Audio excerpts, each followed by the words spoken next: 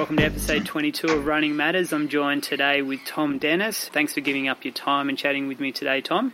That's no problems. So they say you're not meant to meet your idols, but here we are. Oh, come on.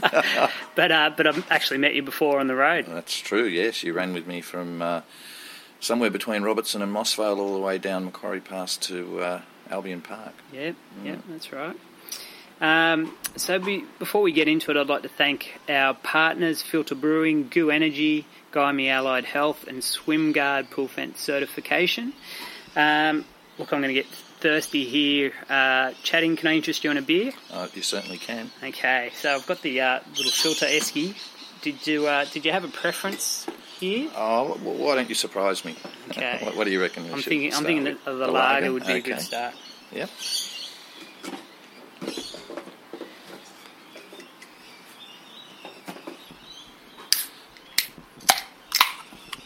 Would you like a stubby holder to keep it cool? No, we won't last that long. Yeah. Okay, let's see what it's like. Yep, that's a nice beer. Tastes like beer. So I have to say that you've got one of the most accomplished resumes of anyone I've interviewed, and I'll make a start. So you're an athlete, inventor, scientist, professional musician, entrepreneur, and author. A doctor of mathematics and oceanography. You invented a technology to convert energy in ocean waves into electricity. So that's very impressive. There's a lot going on besides just your running. Oh, well, yeah, you've got to keep yourself occupied, I guess. You do. So I'll read out some of your career highlights. In 2005, you're a member of the Global Roundtable on Climate Change. 2006, the wave energy technology you invented was named by the US International Academy of Science as one of the 10 most outstanding technologies in the world. In 2007, you're the first person to be inducted into the International Ocean Energy Hall of Fame. In 2014, you're the finalist in the Australian of the Year Awards. In 2014, officially awarded the world record for the fastest circumnavigation of the Earth on foot by the sports governing body, the World Runners Association. So that's an incredible list. What are you most proud of? Oh, geez. Well, everything really. I guess the world record for running is something I never thought I'd have.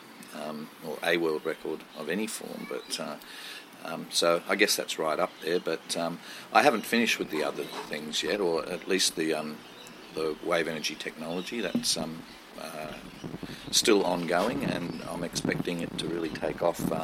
Where we've started to develop a project on King Island, and that should be operational next year. Okay. So anyway, that's... Stay tuned. It's quite a diverse list and background. Is there something else left to field that you'd like to achieve? Is there something that you haven't... Is there a stone unturned for you? In any field, do you mean? Or yeah. Running? Is there something that, that's not... that we haven't mentioned that something you want to achieve? It doesn't have to be running related. Well, nothing particularly outside of any of those sort of areas you've covered already. To be honest, I wouldn't mind running around the world again. Yep. Doing it again. Yeah, it's when I finished, I was ready for a bit of a rest, of course, but I miss it now. I miss that feeling of getting up each morning and heading off into a part of the world I've never seen before. Every day that was the case, Well, almost. I mean, when I got close to home, obviously I'd seen the surroundings a bit, but not necessarily having run through them. But for the most part, every day was about seeing a part of the world I'd never seen before, and mostly I won't ever see again, I guess. But it's just a great feeling of freedom. So it's been 6 years since you've done it, and when I saw you, it was sort of averaging 50 k's a day. And yeah. I think when I saw you, we had that run that day, one of your last legs. You hadn't had a rest day in something like 12 weeks, and you were averaging 50 k's a day. You mentioned doing it again. What would your body stand up to that again? Do you think? Oh yeah, I think so. It's not so much the physical. Your body gets used to it pretty quickly within a week or so of running 50 k's a day. You find that you adapt. I guess the more difficult thing about doing something like that is the psychological aspect. Just getting up and being mentally up for another 50 or more k's. Some days are hard. I mean, if the weather's really bad, if it's pouring with rain and blowing a gale and cold, you just don't feel like getting out there. Yeah.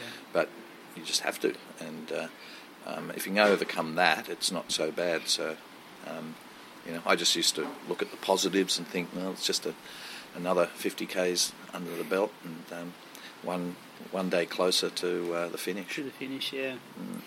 So let's talk about the early days. At 17 years of age, you ran 100 metres in 10.9 seconds, and in 2008, 30 years later, at the age of 47, you ran 100 kilometres in 9 hours and 26 minutes. So it's claimed that you're the only person to have ever run both 100 metres in less than 11 seconds and 100 kilometres in less than 11 hours. It's pretty impressive. I didn't realise that until someone brought it up one time, and I don't know that there's any way to prove it, to be honest, but I guess there wouldn't be too many people if there is anyone else. So, I've always enjoyed both long distance and, obviously when I was younger, I was a sprinter, so, there's always a bit of a rush in short distances as well, but as I got older, the short distances, there's just not, unless you're the very best, there's not much out there really to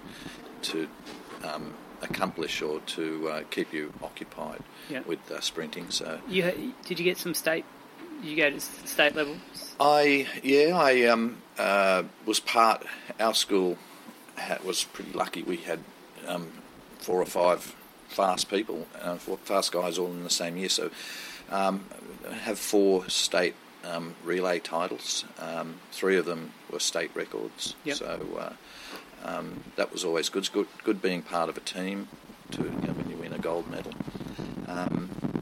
And some of those state records lasted for quite a while.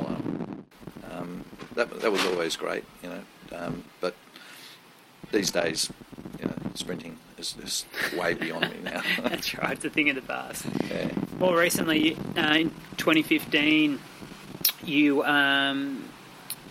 did the Ultrafest 12-hour race in Fort Lauderdale. Yep. And placed 3rd overall.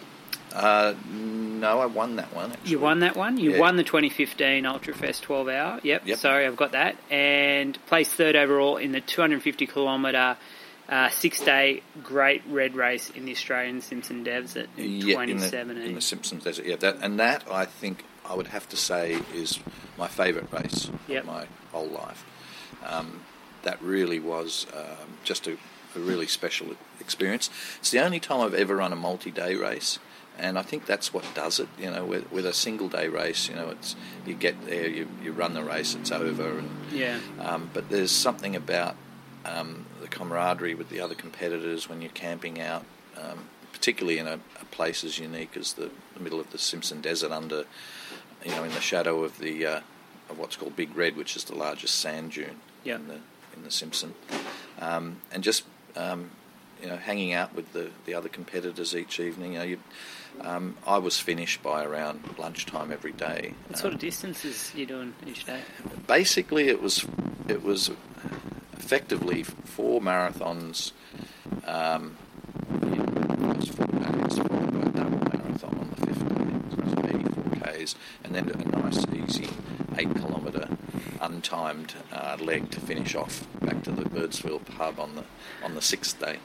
So it was really 5 days, effectively 5 days of racing. But when you're running that last double marathon, you're starting out at 6 in the morning in the dark, having already raced 4 marathons. And prior to that. One of the days was slightly less than a marathon, but you're tired. You are already pretty well exhausted, but you've got to then go out and race a double marathon. So,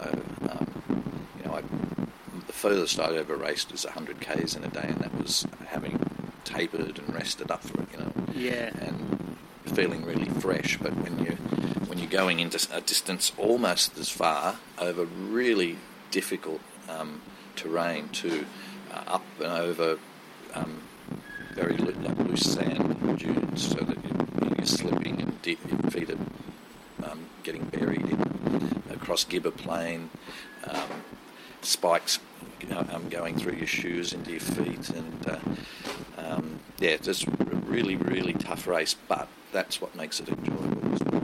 Unfortunately, the race doesn't exist anymore. They ran it last year, but announced that it wouldn't be held anymore because it's just too costly for the organisers to. They need a certain number of competitors, and the numbers were slowly going down because it's a sort of race where people don't go back necessarily every year for it because it takes a lot of commitment. You've got to take at least a week out of your life to do the race, and you've got to get there, get back. It's costly, so numbers were dwindling, and they couldn't keep it going financially. It wasn't financially viable. So if it was still going at some stage, absolutely, I'd go back. Yeah. You grew up in Wollongong. We've talked about your early sprinting days. What about your rugby league? How'd you tell us about that? Well, I played for Warilla, which is in the Group 7 South Coast League. Played for between I was. My first grade career was between 78, but I only played one match that year when I was 17, through to 82. Made the New South Wales country side. Really enjoyed it. It was the top try scorer for 1980-81, I think. What position were you playing? Centre wing. I guess where the fast guys play. Yeah. I guess, I assume that I was generally considered the fastest guy on the team, so they put me out there, but I like to get in the middle a bit as well. Yeah. I used to come wandering and, running off the forwards, who'd make a break through the middle, and, I'd pop up there ready to take a pass. So, I really enjoyed it, but by 1983 I trialled for South Sydney, and I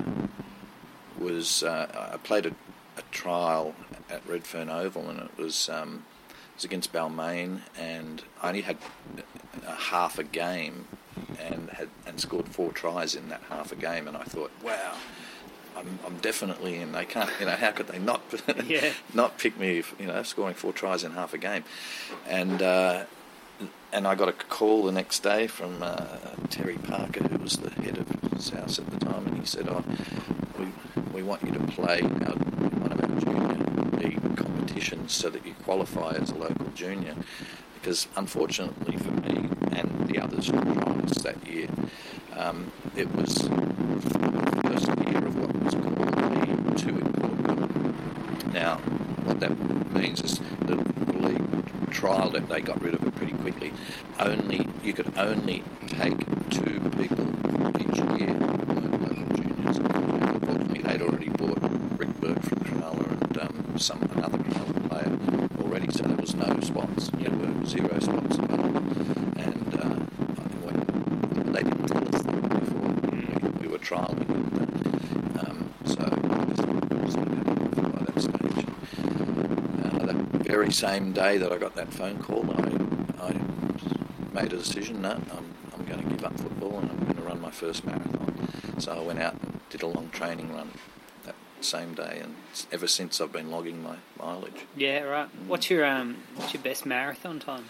2:49. Wow. Back in 87. Yeah. Which race was that? I think it was called the Australian Marathon back then. Yeah. Started at Well, sometimes they started them in North Sydney, but on this occasion they started at Cremorne, down that way anyway. We ran along Military Road to start with, across the bridge, and then through the eastern suburbs, finished up at Sydney Athletic Field. Cool. Yeah, pretty sharp time. I was happy with it. Yeah, I would have liked to have knocked a few more minutes off that over time, but I never really got around seriously to trying to race another marathon for a while. I'm not sure why really, but I guess I felt that was good enough in a way, and I wanted to try my luck at a few other distances. Yeah. Let's talk about your world run. In December of 2011, at the age of 50, you embarked upon a run around the world. The run was expected to take over 18 months and cover 26,000 kilometres. You started and finished at the Opera House. You followed guidelines for running around the world. The guidelines are the basis for the official world record for the fastest circumnavigation of the Earth on foot, as administered by the World Runners Association. So you headed predominantly easterly direction around the world until you arrived back in Sydney, and you ran on 5 of the 7 continents. You crossed the Rockies, the Andes, as well as deserts like the Nullarbor, and you discuss that journey in your book. I'll mention that shortly. When you finished, it was the fastest ever circumnavigation of the Earth, and it was 40 days quicker than Jesper Olsen's earlier effort. So it's an amazing achievement. So how many people have done this run now around the world, and are you still the world record holder? No, I'm not the world record holder anymore. I was for about a year and a half, I guess, or a year and bit more than a year and a half. It was initially beaten by a single day, but then subsequently it's been beaten by quite a bit. The record's now down to 434 days, held by a French guy called Serge Girard, and he actually came through Sydney, and I ran a little bit with him when he was here, so we all sort of know each other, we all get on now. Not that we knew each other before, but it's sort of a common thing that now that there's not too many. I think there's 6 people who've officially qualified as having run around the world. Yeah. There's a handful of walkers though who, over the way back in the past, in some cases, who never really documented. They just went out and decided to walk and never came back, until they got around the world. But officially, as according to the rules of the World Runners Association, there are six members of the club, if you want to call it that, at this stage, one of whom's a woman. What countries are they from? France, 2 from England, Australia, obviously, myself, Ireland, and Denmark. Cool. So when did you first get the idea to do this?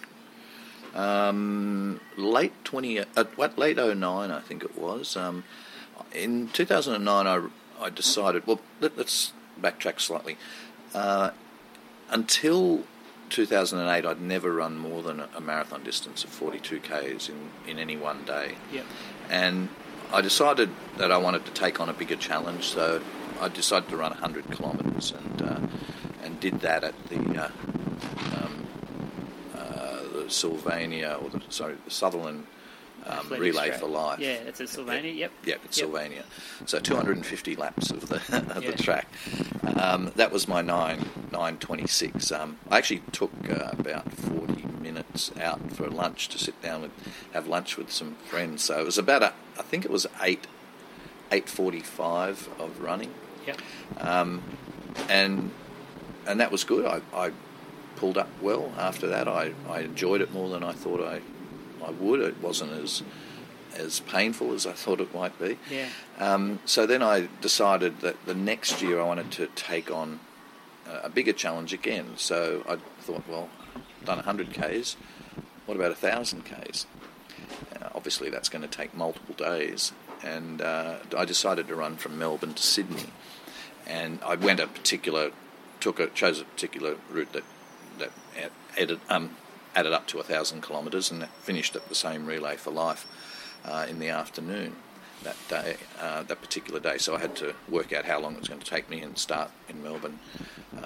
As it turned out, it was 17 days, and really loved that. I really enjoyed that multiple day running, being in a different place, stopping in little country pubs, staying overnight, having a couple of beers with the locals, and then getting up in the morning and going. I like the idea of that too. Yeah. Did Carmel support you for that trip? She did for most of it, but she had to get back to work for a while too, so she was away for about 5 of those 17 days. Some of it was through school holidays, so she was able to have that time off.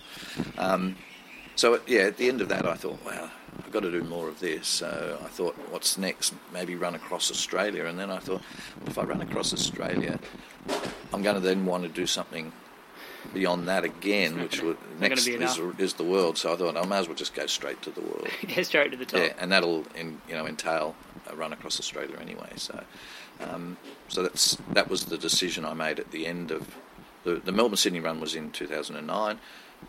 By the end of that year, I'd settled on running around the world, and then I had to decide on a time frame. I thought I'd better not go too early because there's a lot of logistics to get organised. Yeah.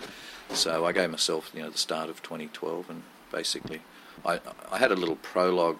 The very first day was a little prologue from the Opera House to Bondi Beach on New Year's Eve of 2011. Yep. And early New Year's Day 2012, I hopped on a plane to Queenstown in New Zealand, and by the afternoon was running through New Zealand. Yeah, right. So officially, you sort of look at it as the start of 2012. Yeah, well, I mean, to be completely official, it's New Year's Day 2011. Yeah. But effectively, the very beginning of 2012. Yeah, gotcha. And so was it hard convincing your wife, Carmel, to get on board for your world trip? No, it wasn't. I said to her, would you like to come along? You'll get to travel around the world for, maybe up as much as 2 years. And she was able to take 2 years leave without pay and still keep her job when she came back. So it worked out pretty well from that perspective. And she went, yeah. I mean, it's like so this is a dream. Long world holiday. So this is a dream for myself, and a lot of the listeners would love to do this. So, how did you sweet talk her? Like, what was the? Oh no, I didn't have to. She liked the idea of the adventure, because you can't do it on your own. You need someone to support you, don't you? Yeah, I mean, some of the guys have, but the current world record holder, he had quite a big support crew, relative to anyone else. And I think that's the way it's getting. I mean, to beat his world record now is really going to. It means almost no days off. It means you can't get to another continent and spend a few days getting things together. Phones, phone SIM cards and support vehicles and stuff like that. You've got to virtually send someone ahead to have it all organised for you, so that you're ready to go. So you can almost hit the ground running. Takes the fun out of it. A bit. It does a bit, but I think as long as you've got the resources to cover that, it's probably still going to be, and you don't have to do some of these things yourself. Because it creates stress if you're worried about, I'm getting behind on the clock now while I'm trying. Yeah, so I think it's going to require more and more of a support. I cannot see how anyone can do it unsupported now and break the world record for the fastest. There's a couple of guys. No one's done it completely unsupported, but the rules allow for, I think it's 5% supported, in the sense of someone carrying your gear and maybe ferrying you back from your end point to maybe a hotel or whatever, and then back again, because you've got to start and finish at exactly the same point that you've ended the day before. So there's things like that, but you can do 5%. I think it's 5 anyway, supported. But if you're unsupported, I mean, because there is an unsupported record as well. Right. Okay. But it doesn't sort of, I mean, it's the fastest, is always going to be the supported now, and that's the one that sort of holds the most sort of mystique or the one that people aim for. Yeah. No, that makes sense. Yeah. This might be a good opportunity to I've got a listener question for you. So this is from our listener Todd Brannock, and so Todd sent this message through on Friday. He's from Como, and he wants to know how you and Carmel could afford to travel for 2 years without working. Well, it was basically life savings, but I did have a sponsor as well that covered about a quarter of the costs. Yep. But the rest was life savings. So it's, one could say, well, you should have spent it on putting a deposit on a investment property or something like that. But I thought anyone can do that. It's I thought at the end of our lives we'd be look back and be much happier to say that we've done what we've done. Yeah, so, that's right.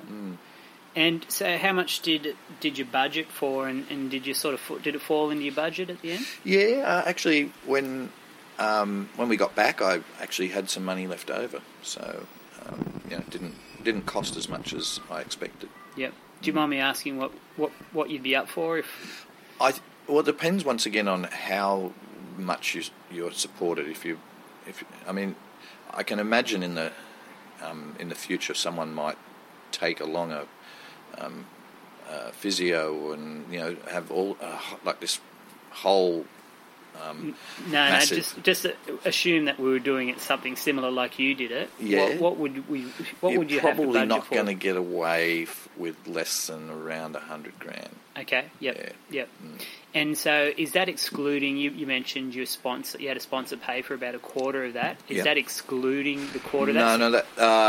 Sorry. Yes, that's excluding that. Okay. Yeah. So maybe 125. Yeah. These days, well, particularly now too, the US dollar is when I did it, the Australian dollar was $1.10 US, and I think it averaged 107 or something like that, whereas now it's down at 70 cents. So, it's going to be more costly now, I think. Likewise with the euro, I think it was at 80 euro cents. Now it's down to low 60s. So it would be more expensive now. Yeah, gotcha. Yeah, you're probably not going to get away with under 150, and maybe even 200 might be more realistic if you don't want to, be skimping and sleeping, under bits of corrugated iron and so on. Yeah. Oh well, that's how it is. You got to be realistic. Well, if you think about it, it's basically a year and a half holiday around the world. It's going to be costly. Yeah, that's right. Yeah, and you got to hire cars, and that would be a big expense. We were lucky. I've got a good friend. He actually lives in New Zealand, and he's got a car that he keeps in Queenstown. And he said, look, use that and as the support vehicle and drop it off to me in Auckland, or Hamilton he lives in, but we took it all the way to Auckland. And he also has a car in the US that he keeps at his brother's in Denver, and he had that driven to San Francisco where I started. And we used that all the way across the US, and he came over with his brother right at the finish for the last week or so, did some running with me, and then when I finished the US leg in Boston, he and his brother drove it back to Denver, and we just said, here's the car, and we took off to Chile, to Santiago in Chile, to start the South American League. So, without that would have been fairly costly to have used a support vehicle across the US, because that was the biggest leg I took. I sort of meandered my way across the US. It actually was 12,000 Ks, and 8 months. So to have a hire car for that long would have added a lot more expenses. Been a fortune, yeah. So knowing that you're going to do 50 Ks a day for for up to 18 months. How do you train for something like that? Well, you can't really. With most running training, you do over distance. You almost always run a bit further than your distance, and then you do shorter speed work, and so you work around that distance. With this sort of thing, you can't go out and train for 50 k's a day. I mean, I did for twice for 4-day stints.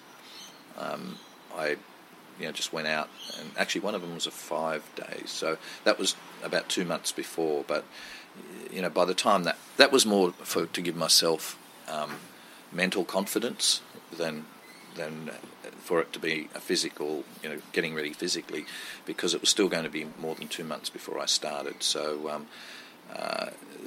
what I did was I just ran as much as I could. So the year before, 2011, I averaged 20 k's a day, which is easily the most running I've done on average in a year. So just consistency, would you say? Yep, just consistency. Just getting your body used to running every day. But also, you run yourself into that fitness. In fact, you start off slower and shorter and build up. And once you get to the level that you're at, as long as you haven't injured yourself getting there, then you're fine, and then you're fit enough for it. Yeah. Your body, like you're saying, your body adapts. Yeah. It actually gets stronger, not weaker. I mean, not to say that you're not a bit fatigued, chronically, but it's not a bad fatigue. I've slept probably the best I've ever slept in my life, or certainly since I was a little kid, because each night I could lie down, and then I almost wouldn't wake up until it was time to wake up in the morning, and then I'd feel refreshed and ready to go again. So there was no waking periods during the night like there normally is these days. If I wake up, I might stay awake for half an hour, but back then it was just using up your energy stores. Yeah. I just when I went to sleep, it was a pleasure, because I'd just wake up in the morning and go, wow, night's over. Yeah, it's always nice to do that. So how'd you manage not to lose too much weight? Like when I saw you, because you're like people imagine an ultra runner is someone small and lean, like a typical Olympic marathon runner, but in fact you're quite a solid person, a solid build, and for our listeners, if you can imagine Paul Hadfield, one of our co-hosts, like that, like a solid big build, like a footballer, except Hattie's got a jaw that's 50% bigger than yours. So how'd you manage to not sort of lose too much weight? I know you like a pie and Coke. Well, yeah, that was more. Actually, I don't drink Coke normally. I only did it on the World Run because it was a good way to get some sugar in, and a relatively cheap way, because in parts of the world you can buy a Coke for 50 cents or $1, and it was cheaper than buying water, or certainly cheaper than buying other things like sports drinks and so on. So that's why I was drinking it.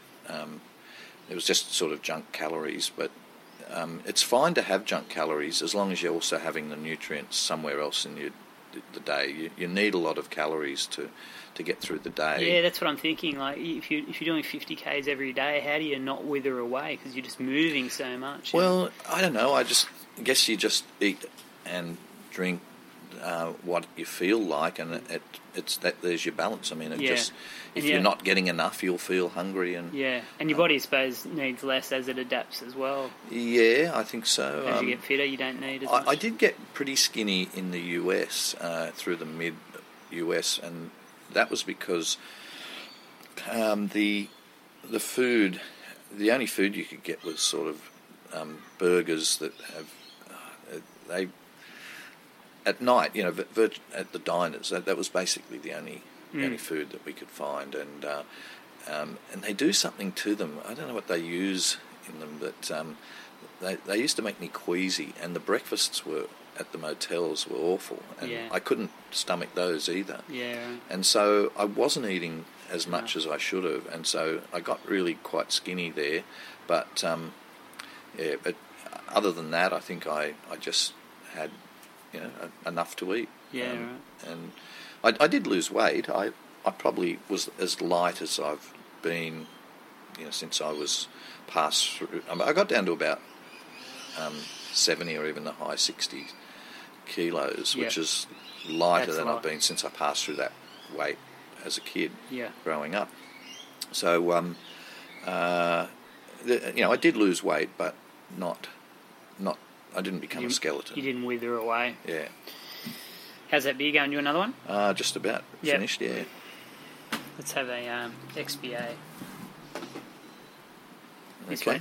I really like this. That's the lager. This lager, yeah. It's a good one, Yeah. I think everything tastes good on Sunday afternoon. Yeah, probably. So prior to starting, you've said, all right, well, I hadn't really done much. I'd done the Melbourne to Sydney, and then you thought, well, I could run around Australia, but stuff it, I'm just going to do the world run, and you started organising it, telling people you were going to do it. Did you have some sleepless nights going, holy shit, I've told people I'm going to do it, now I've got to do it? I did, but it wasn't until just near to when I started, and I started having doubts about, what if I'm not able to, what if I break down and I'm not able to complete it, or if I try to keep going, it's just going to be painful. Every day is going to be agony. Because I did get some tendinitis on that Melbourne-Sydney run, and that was only 17 days. And I thought, and I know how much it hurt. The tendinitis can be really, really painful.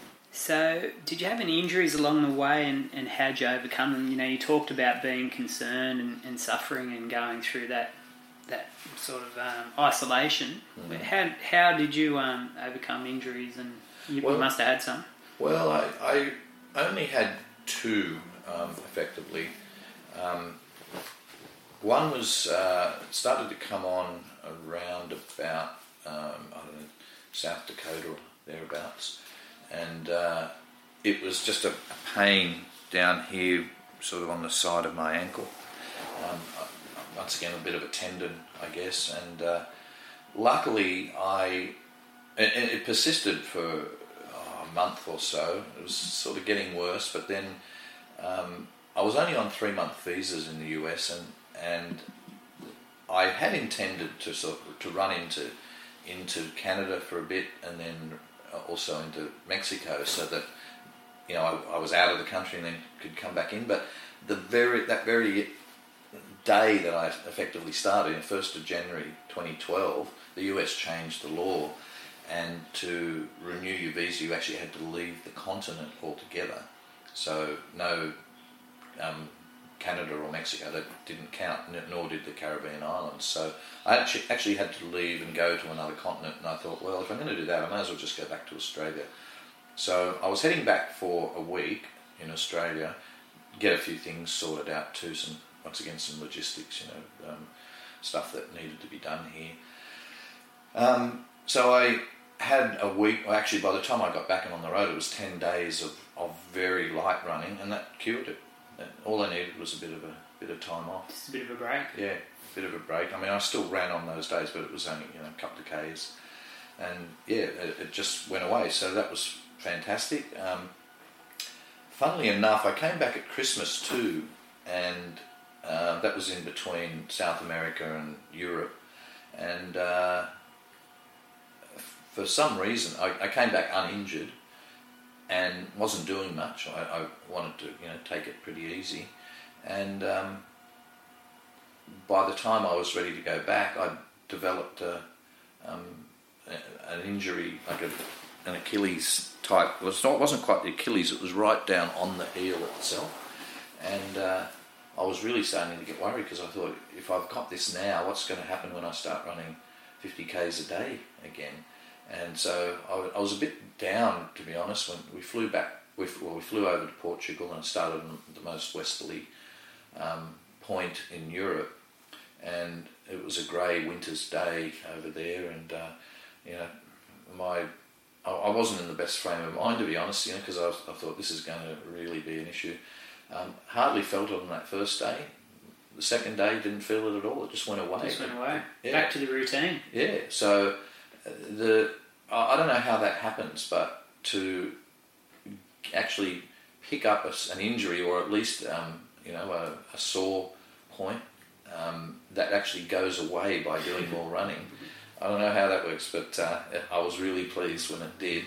A little bit later in Europe, I started to get a bit of plantar fasciitis, and that was getting worse and worse. And I thought, well, why is this happening?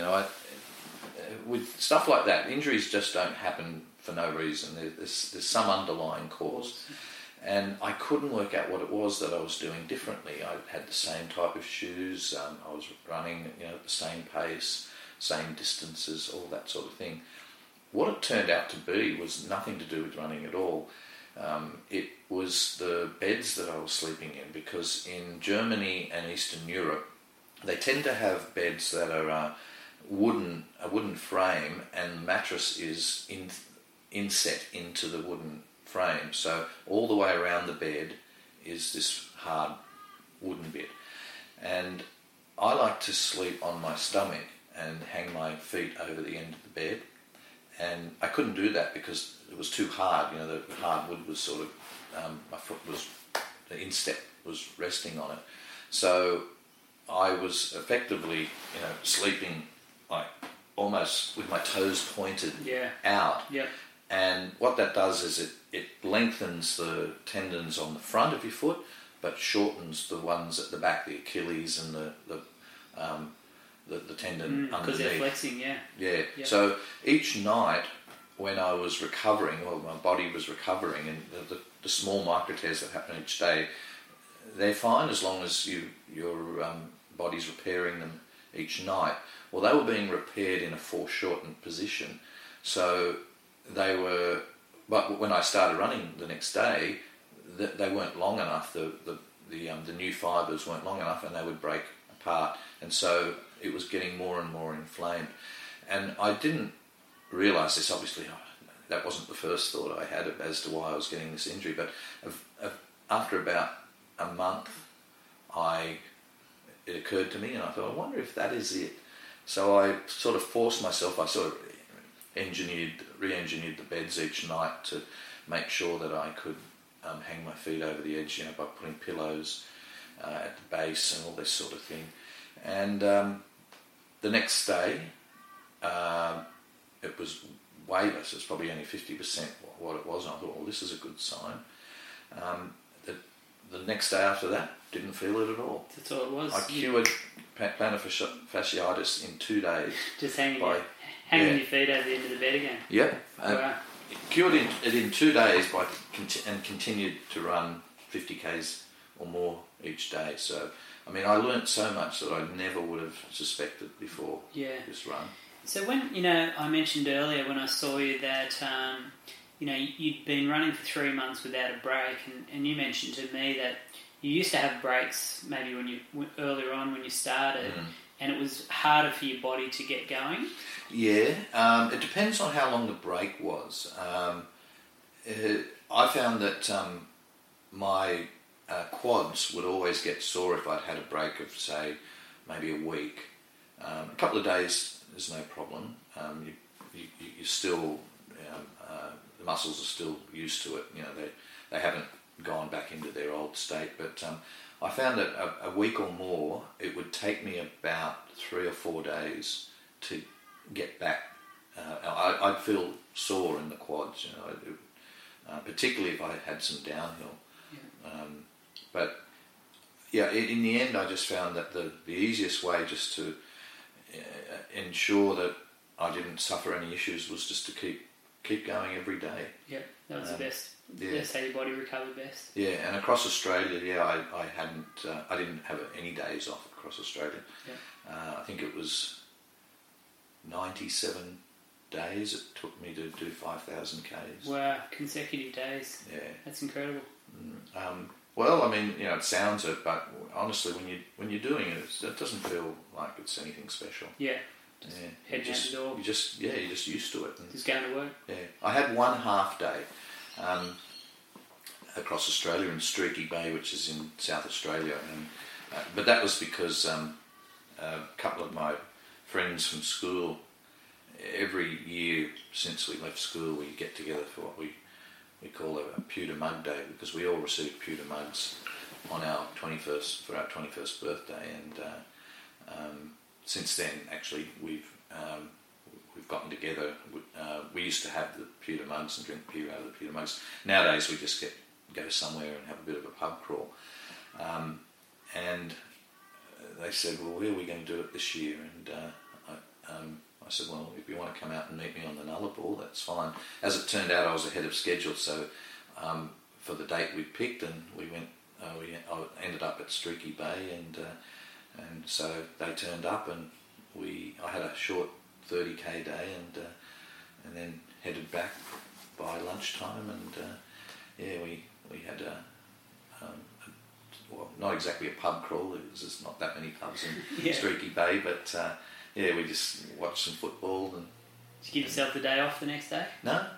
Got up and I think the next day was about 55 k's. Yeah, wow. It's funny, but you process your metabolism. Is really.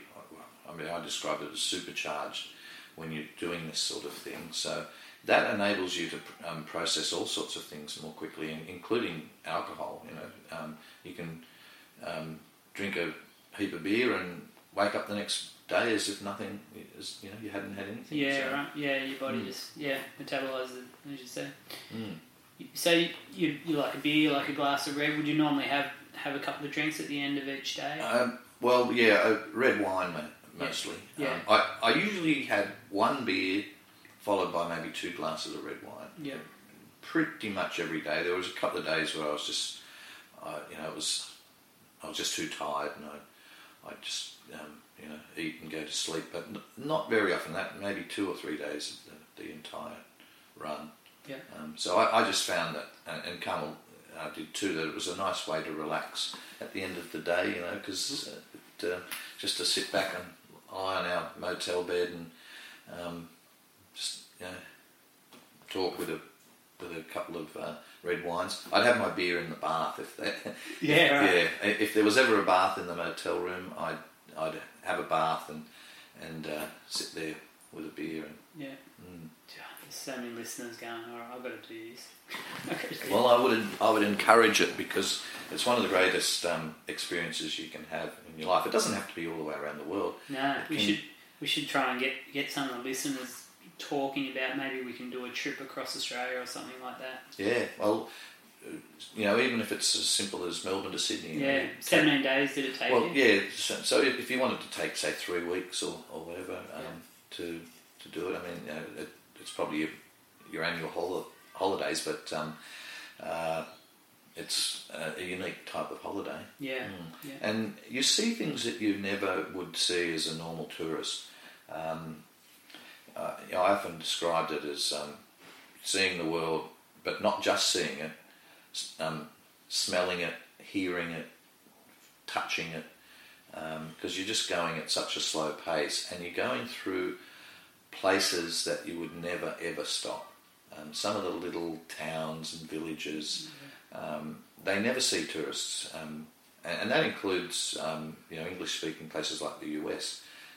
I stopped in towns there that they'd never had a tourist in the town, and in fact, in many cases, they'd never been more than 100 miles or so from that town. Some of them had never even been interstate, but to a different state in the US. Wow. There's a lot of insular places in the world, and they thought that here's this person from another part of another country in our town. It just for them it was so exotic. Hi. Yeah, we are. So great experience and good opportunity to see parts of Australia or the world that you never see otherwise. Yeah, well, my favourite part was actually the Nullarbor. My favourite extended region was the Nullarbor.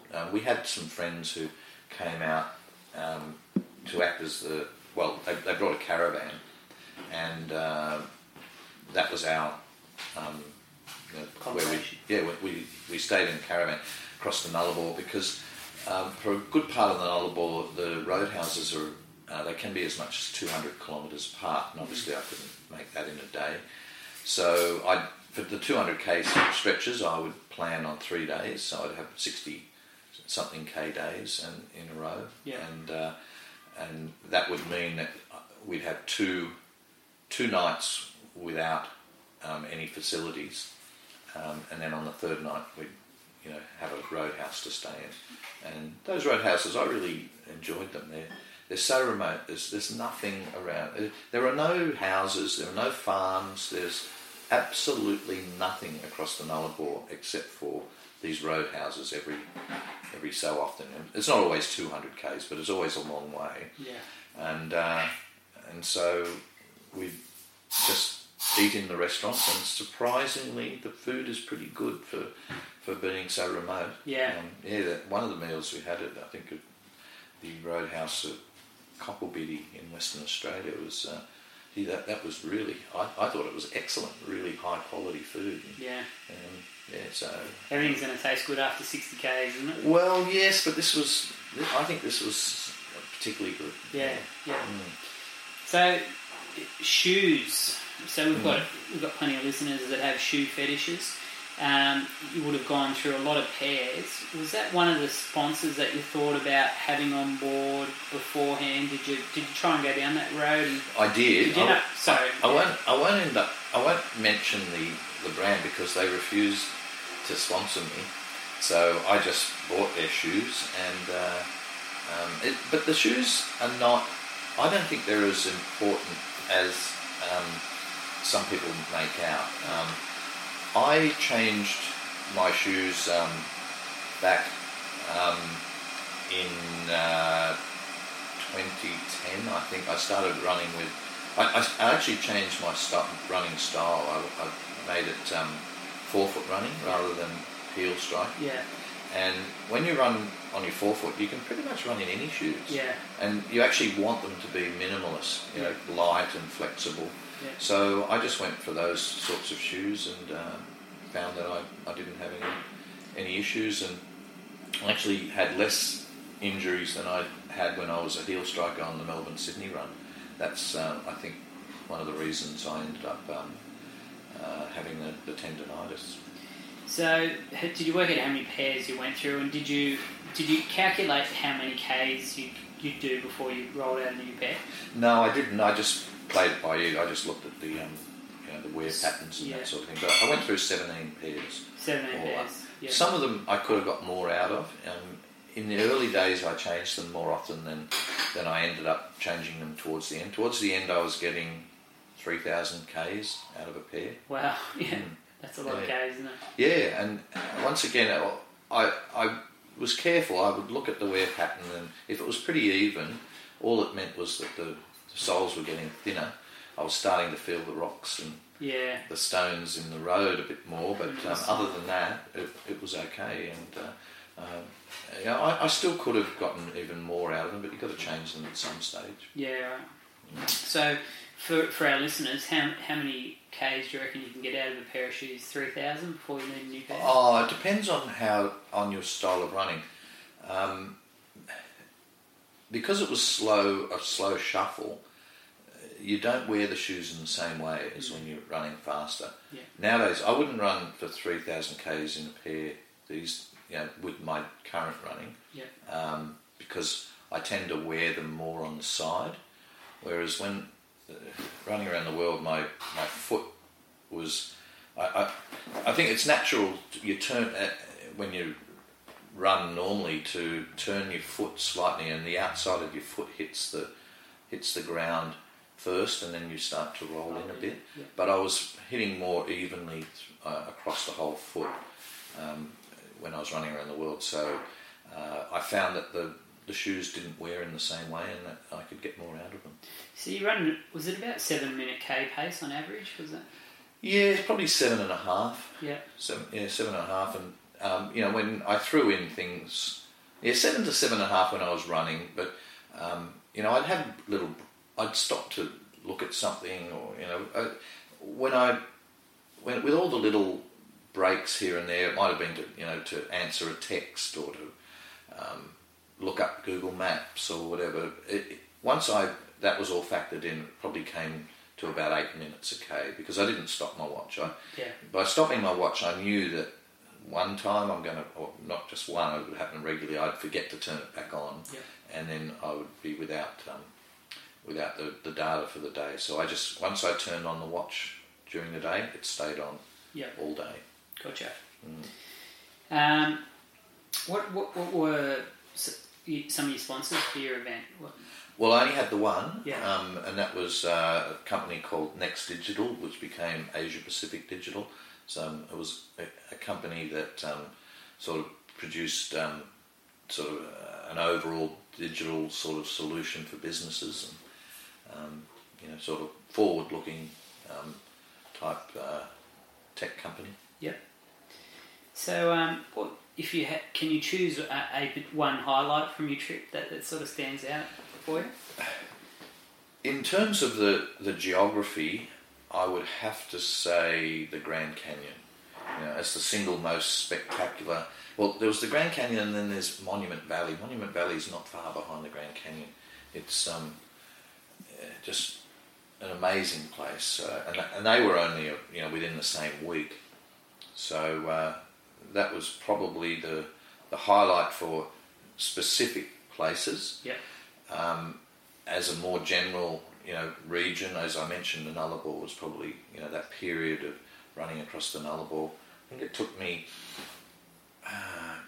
about pretty much exactly a month from Norseman to Port Augusta. Yep.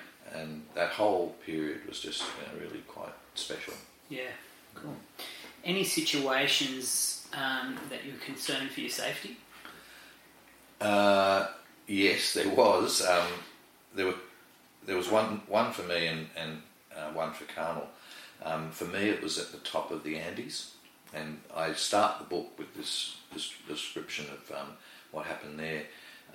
In hindsight, I should have waited a little bit later in the season, because it was early November and it's Southern Hemisphere, so that's the same as here. It's like mid to late spring, but that wasn't late enough for the snows to have melted at the top, and so the road was completely blocked, and I tried to get around a very, very steep slope of ice, and virtually slipped. It would have been, well, it wouldn't have been 1,000 metres, but I'll tell you, it looked like it was 1,000 metres down over a cliff, and I gave myself 50-50 chance of survival when I was sort of got stuck on the side of this cliff at more than 45 degrees, so the slightest bit of slippage, and that's it. You just keep going and all the way to the bottom.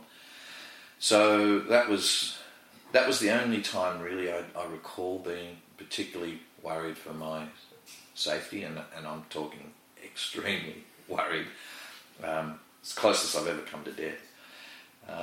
For Carmel, it was in the US, in the state of Kentucky, and it was in hillbilly country, and whereas they used to have stills, and produce moonshine, now they have meth labs, and in these remote sort of hilly sections, and they obviously they're pretty paranoid about people coming through, in these tiny little remote back roads.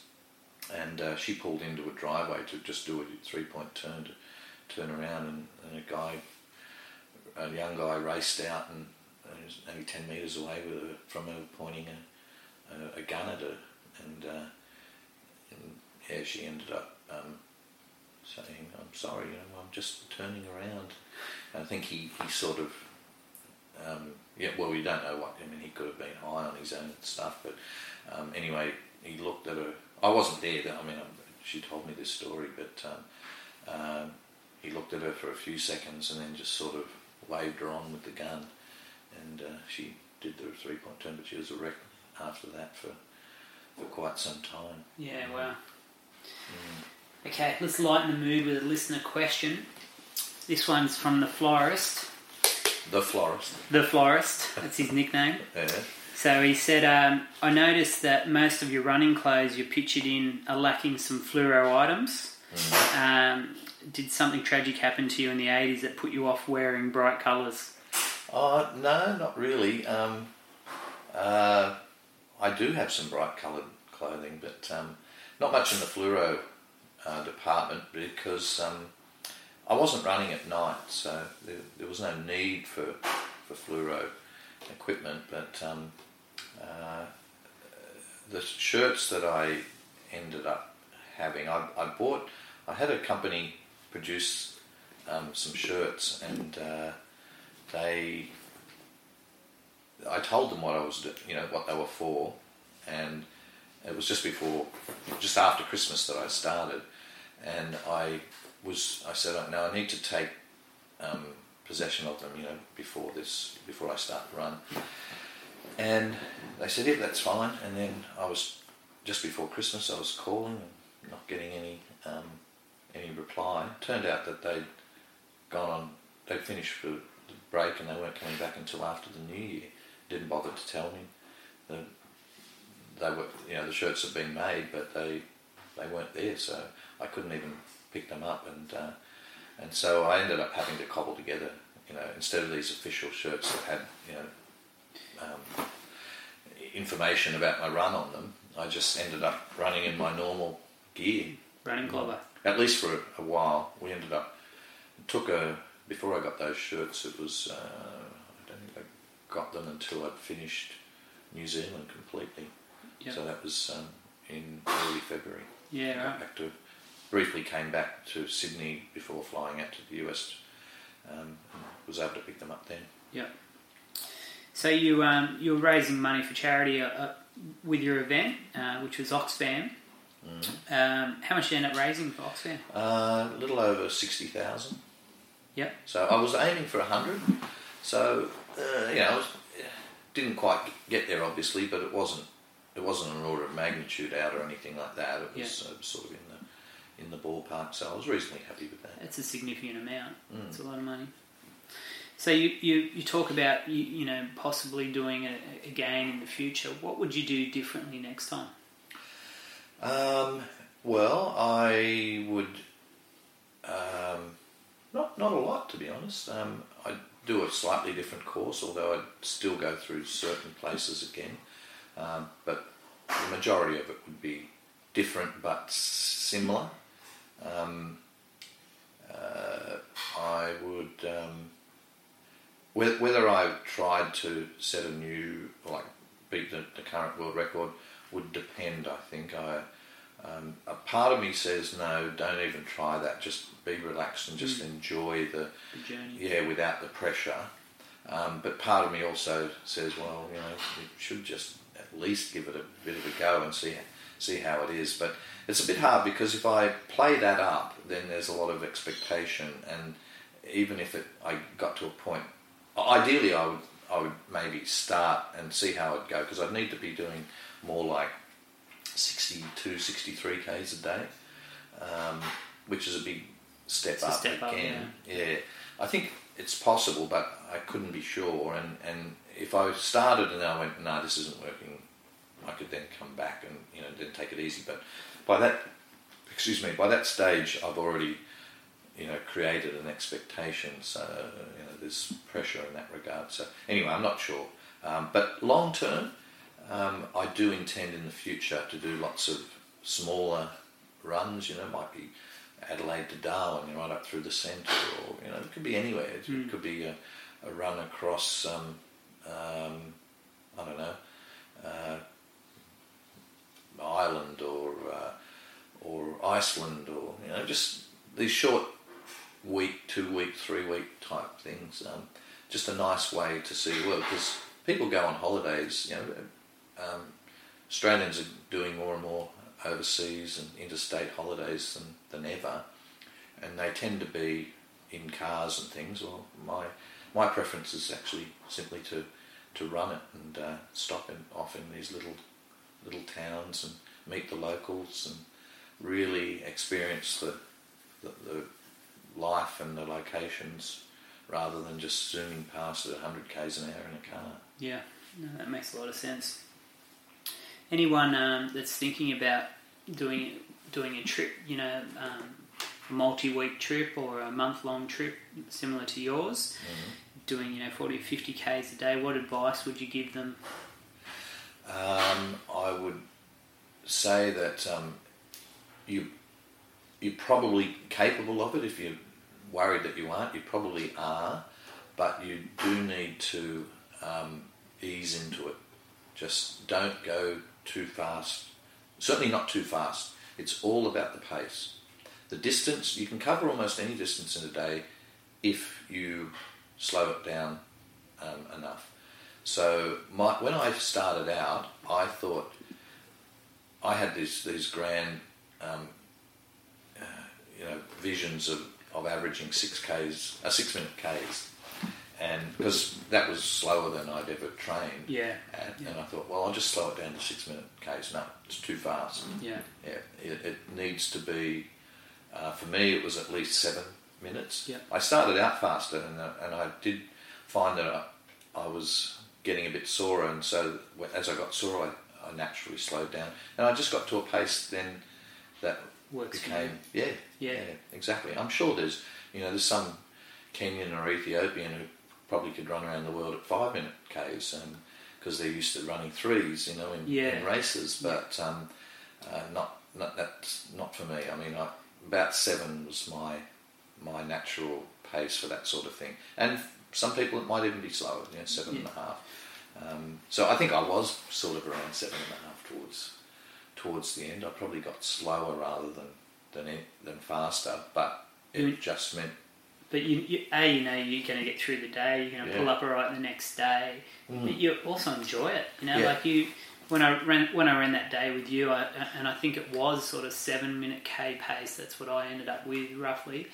And but you're obviously enjoying yourself. If you stopped and saw something, you looked at it, you took a photo, and you've got time to do that. It didn't feel exactly. like you had to maintain a particular pace, and and that was unique about it, I guess. Yeah, the worst thing you can do is to try to be is to set a pace that you try to keep. What I did was on my Garmin watch, I purposely took the average pace facility off, and so I couldn't see what my average pace was, because if I can see what it is, I tend to get a bit competitive about it, and think, oh well, I have to maintain this or even get it a bit faster, whereas I just completely didn't. I paid no attention to the time.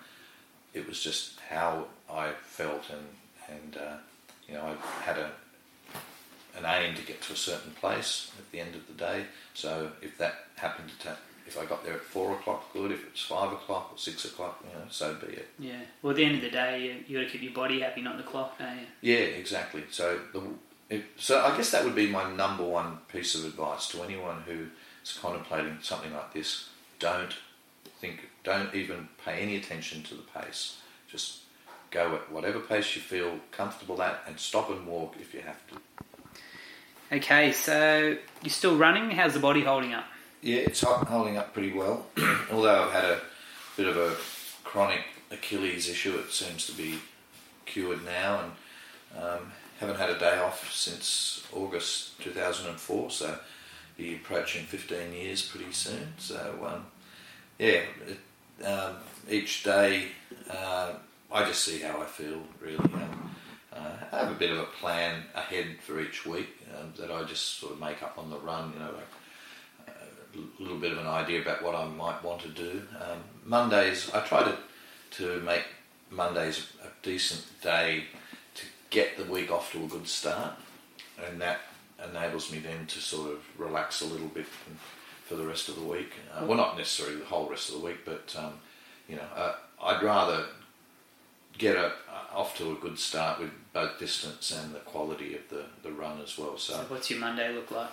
Well, usually maybe 20 k's or so ish, and we'd throw in at least one fast kilometre. So last Monday it was a 3:44. Hopefully tomorrow I might run a bit faster than that. Still got it. So how far into the session do you throw in that one fast kilometre? Pretty near to the end. Yeah. Yeah, I prefer to be really well warmed up home. Yeah. Funnily enough, I don't know why, but it's become obvious to me over the years that I tend to get faster during my runs.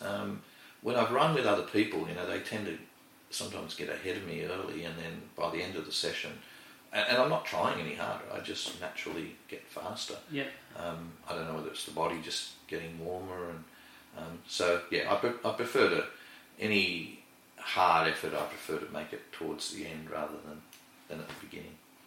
So I'm organising an event in June, and it's called the Royal Double Ultra, and it's in the Royal National Park down at Sutherland there. I'm sure you've done some runs in your time. I've from what is it down at Audley? the Audley Weir along the Lady dirt Carrington? track. Yeah. Done some runs down there. I have, not for a long while, but I Yeah. have done it in the past. So this event that I'm holding is it's a double ultra. So it's the last weekend in June. It's 50 k's on the Saturday and 50 k's on the Sunday. It's right down your alley. I think I can see you there. Well, what's the course? Because I don't like really hilly trails because I end up with very sore quads. Yep. It's not really hilly. No, is it? If it was pretty much all Lady Carrington Driver, I'd that would be really right like up that. my alley. Yeah. So it's not on Lady Carrington, but it's at Grays Point, and it's a 10 kilometre loop, and you do 5 laps on day one. Yeah. And day 2 starts at Heathcote, and it's 3 laps of a 15k course on day 2. Yeah, but it's not real hilly. There's day 1. There's sort of one hill in on one of the loops, and on day 2 the same thing, but nothing. You're not running up and down sort of thing. Yeah. So some of those trail runs that are like really steep. The uphill's fine. It's the downhill that's one thing it doesn't have actually. It doesn't have much downhill at all, and it's all fire trail, so it's fairly runnable if that makes sense. You can get your pace up. Yeah, well, sometimes fire trails can be really, really steep. I've done the Oxfam trail walk 100k in Melbourne a few times, and there was my watch told me the gradients, and there was one section they actually had a rope for downhill so you could let yourself down backwards because it was so steep. It was 51% the gradient, and there was plenty of other 40%, up and down. So that's a recipe for agony on your quads. Yeah, nothing like that. Well, maybe we can catch up for a run, and I can show you the loops beforehand. You can have a think about whether or not you'd want to. Look, I'm definitely interested if you say that it's not overly hilly. Like I said, I have no problem with uphill at all. I really like running uphill, but I don't like running downhill. Yeah, no, it's not hardly any downhill. So, we'll have to stay in touch. Sounds interesting. Yeah, have to bring you along. I wouldn't be competitive. I wouldn't think. That said, I didn't think I'd be competitive in the Big Red Run either. Surprised myself with a third there, and with some of the other events too. So, but yeah, I go into them not expecting to do particularly well, and if I do, it's a bonus. Yeah, well, it's the first time that I've organised the event, so it'll be pretty informal, and there'll be a bar at the end. Filter will have a bar there, so a few beers at the end, and end of each day. So it's a Saturday and a Sunday. It's a Saturday and Sunday, so you don't have to do both days. You can just do one or the other. I'd be looking at both. If that's the event. Yeah, well, that's. I mean, I don't want to put it out there that people are soft if they just do one day, but they are. They should be doing both, really. Yeah, well, that's part of the experience. It's and really, I think people would be surprised at what they're capable of. A lot of people think that they can't do stuff that, and I used to think that too. But once again, it all comes down to the pace. If you go as hard as you can on that first day, you will. You won't be back. If you manage to get through the second day, it won't be pleasant. But if you pace yourself, properly, then you can actually negative split it. You can run a faster 50k on the second day than the first, and you will enjoy it all so much more. Yeah, because you haven't broken yourself on day one. Anything I do these days, I try to negative split it, because it is just the most enjoyable way of going about any race. Yeah. Any race at all. It's going hard early and then hanging on through agony is, it's not enjoyable. Yeah, good advice there. So, if listeners want to follow and look up your world run, obviously we've spoken about the book, so they can purchase the book, but also you've got a website called Tom's Next Step. Yes, and there's a lot of information on that website. There's a lot of photos, and there's YouTube videos as well. There's a lot of information there as well. So we'd encourage the listeners to check out that website, Tom's Next Step. Where else can people follow you? You on Instagram?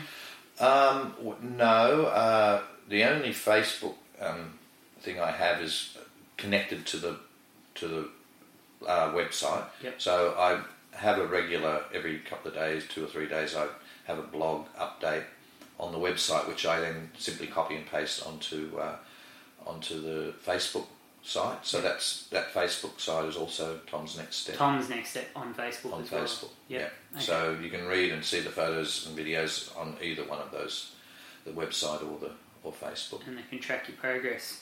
Well, we might have to catch up and do another chat another time when you decide what your next project. It sounds like you're throwing around some ideas, and you might do something small and you might do something big. And so when you decide to do your next run, let's get together and you can talk about what you got planned. Well, at the moment, like I mentioned earlier on, my focus at this stage is on the wave energy project, making sure that is successful. But in the background, I'm always running, of course, and we'll be looking for events of one type or another that just are interesting and something that's challenging without being ridiculously difficult. Can people look up what you're doing with your wave energy? waveswellenergy.com.au. Okay, so what I'll do, I'll put that in a link when I upload this show, so people can look that up and follow your progress with that as well. It sounds very exciting. You on Strava? Do you download your runs on Strava? No, I don't. I just download the interesting ones to Garmin Connect. Yep. And people can check that out too. I mean, not that I post a link recently, but there's certainly every day of my world run, every single day, the Garmin data and the map showing where I went and all the statistics about the run is on my Garmin Connect site. If you go to the website and click on blog and go back to the days of the run, you can find there's a link and you can click on that. Once you're on that link, then you can just go back and forward to any day of the run and so see all my data. First of Jan 2012, that would be the 31st of December 2011 is also on there. Yep. Excellent. Okay, well, thank you so much for giving up your time. I think it's a pleasure. And I've enjoyed those beers too. I think that Filter, definitely a beer that I would recommend to people. Tastes alright, don't they? I'm going to leave some extras with you. There's a session ale and an XBA I'm going to leave with you as well. Okay. Alright, well, thanks again, Tom.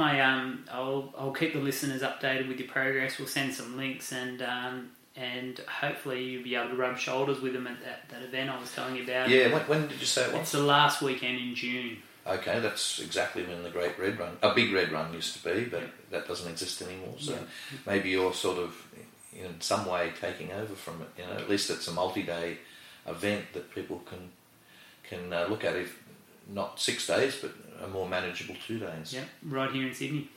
Excellent. Okay, thanks so much. Okay, all right, great. See ya. Thanks, Matt.